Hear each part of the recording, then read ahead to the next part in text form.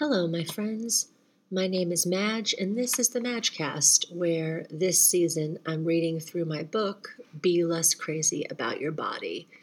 Because the world is offering up an endless smorgasbord of crazy for us these days, and the last thing we need to do is make it all worse by hating on ourselves on top of it.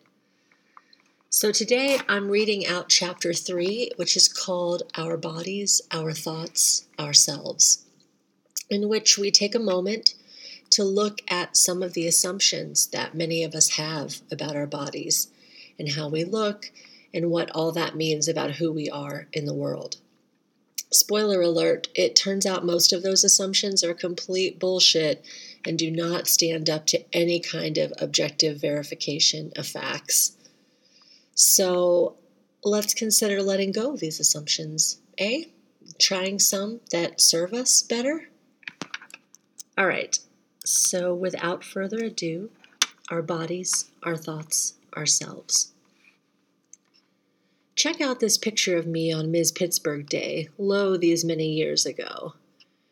And then you see the picture that's on the cover of my book. I'm in a vintage bathing suit, sort of waving at the camera a little bit. In all my chubby glory. How do I look? There will be a variety of reactions to this, from "damn girl, you fine," to "ow, my eyes." And every single one of these reactions is fine. Not one is inherently right or wrong. Evolutionary psychologists and boring magazine articles like to trot out things like waist-to-hip ratios and symmetrical features as evidence that beauty preferences are genetically encoded. And maybe they are on a macro scale when you aggregate thousands of responses into one pie chart. But in practice, on the individual level, the whole beauty thing is clearly just a matter of personal taste. And there's not always a lot of rhyme or reason to it. Who among us has not gotten with at least one person who caused a hearty WTF to ripple throughout our social circle? And what about the fact that many conventionally attractive people still seem unappealing? Beauty is in the eye of the beholder means quite explicitly that beauty is entirely subjective. Another way of saying this is that every position on this slider is a valid response. And here you see a slider that my husband made for me using his software developer toolkit that slides between "damn girl, you fine" on one end and "ow, my eyes" on the other end. That's how it is with all opinion-based questions, like "how awesome is chocolate cake really?" or "who is the man?" Nothing can be proven. It's a simple question of where you put yourself on the slider. This is not the most groundbreaking concept, but lots of times we seem to have a hard time remembering it when we think about how we look. We tend to act like our attractiveness can be scored on a pass-fail basis.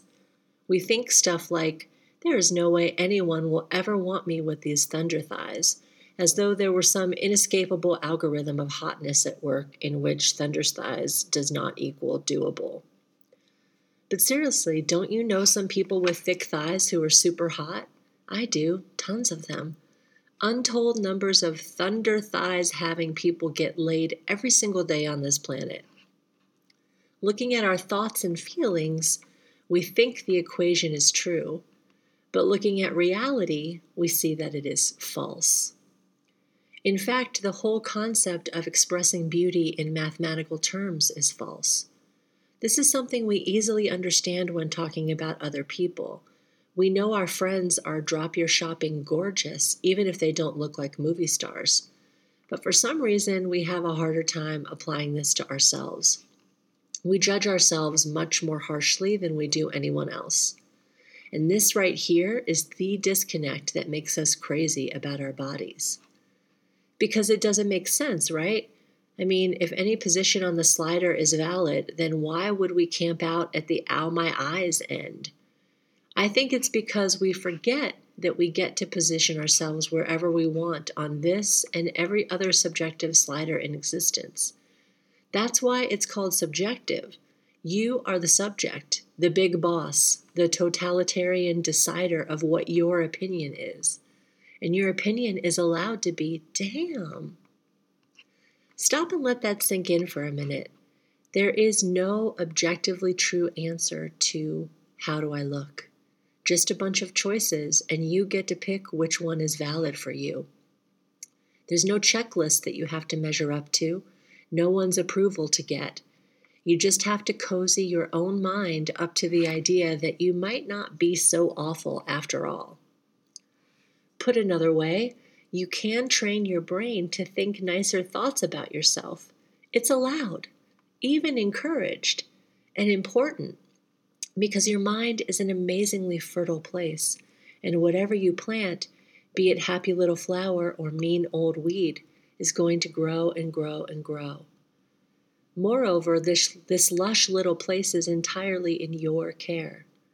Remember the little prince zooming around the galaxy on his asteroid, caring for his rose? That's you and your mind. If you let it go haywire, it and you will be a hot mess. But if you put in a little time to clear out the rubbish and sing to the flowers, things will stay a lot nicer up there. Some call this process of cultivating helpful thoughts and weeding out unhelpful ones positive thinking, but I prefer the term mental hygiene because I think it's more accurate. You're not pretending or denying anything about reality. You're just performing a little light agriculture on your mind grapes. And this is crucial, not only to help you feel less crazy, but because you owe it to your fellow humanoids. If you let yourself think a bunch of garbage, then sooner or later your mind will be more like the Pacific garbage patch than the secret garden, and you'll be leaking grossness all over everything around you, which I'm sure you don't want to do. Good mental hygiene makes good citizens. Keep Earth tidy. What I'm talking about here is not the same thing as the secret style magical thinking.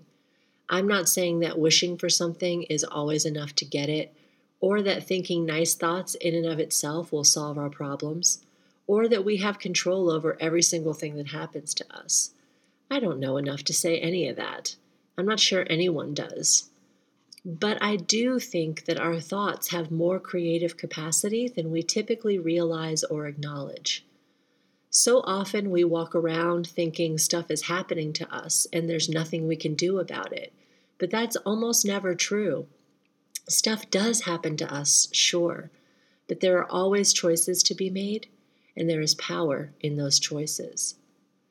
What's more, I think we as a species are just now waking up to this, taking our first wobbly baby steps into figuring out how much of shit happens is up to us. How much can we create with intentionally positive thoughts and actions? We're just now starting to explore this question. So this whole project of learning to cultivate productive thoughts and abandon hurtful ones is not just a good way to feel and be less crazy about our bodies. It's also a massive experiment in human possibilities.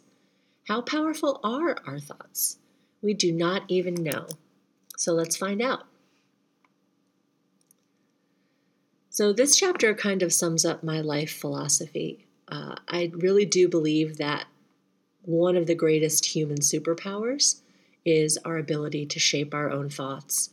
It's our ability to choose the story that our lives add up to perform agriculture on our own mind grapes whenever we want or need to. And that power can be used for good. Like when you ask yourself, when you're in a bad situation, what am I learning from this, in an attempt to reframe it? Of course, that power can also be used for ill, and that's kind of the default in what we're talking about, right? Like by default, we're taught to think negative thoughts about our body. So to flip that and to decide to abandon those hurtful thoughts and put more energy behind loving ourselves and appreciating ourselves, it's a huge deal. We can choose to look at ourselves in any way we want to, so why would we not choose an empowering and lovely way? At least to the extent possible. So I'm wondering what you think about this.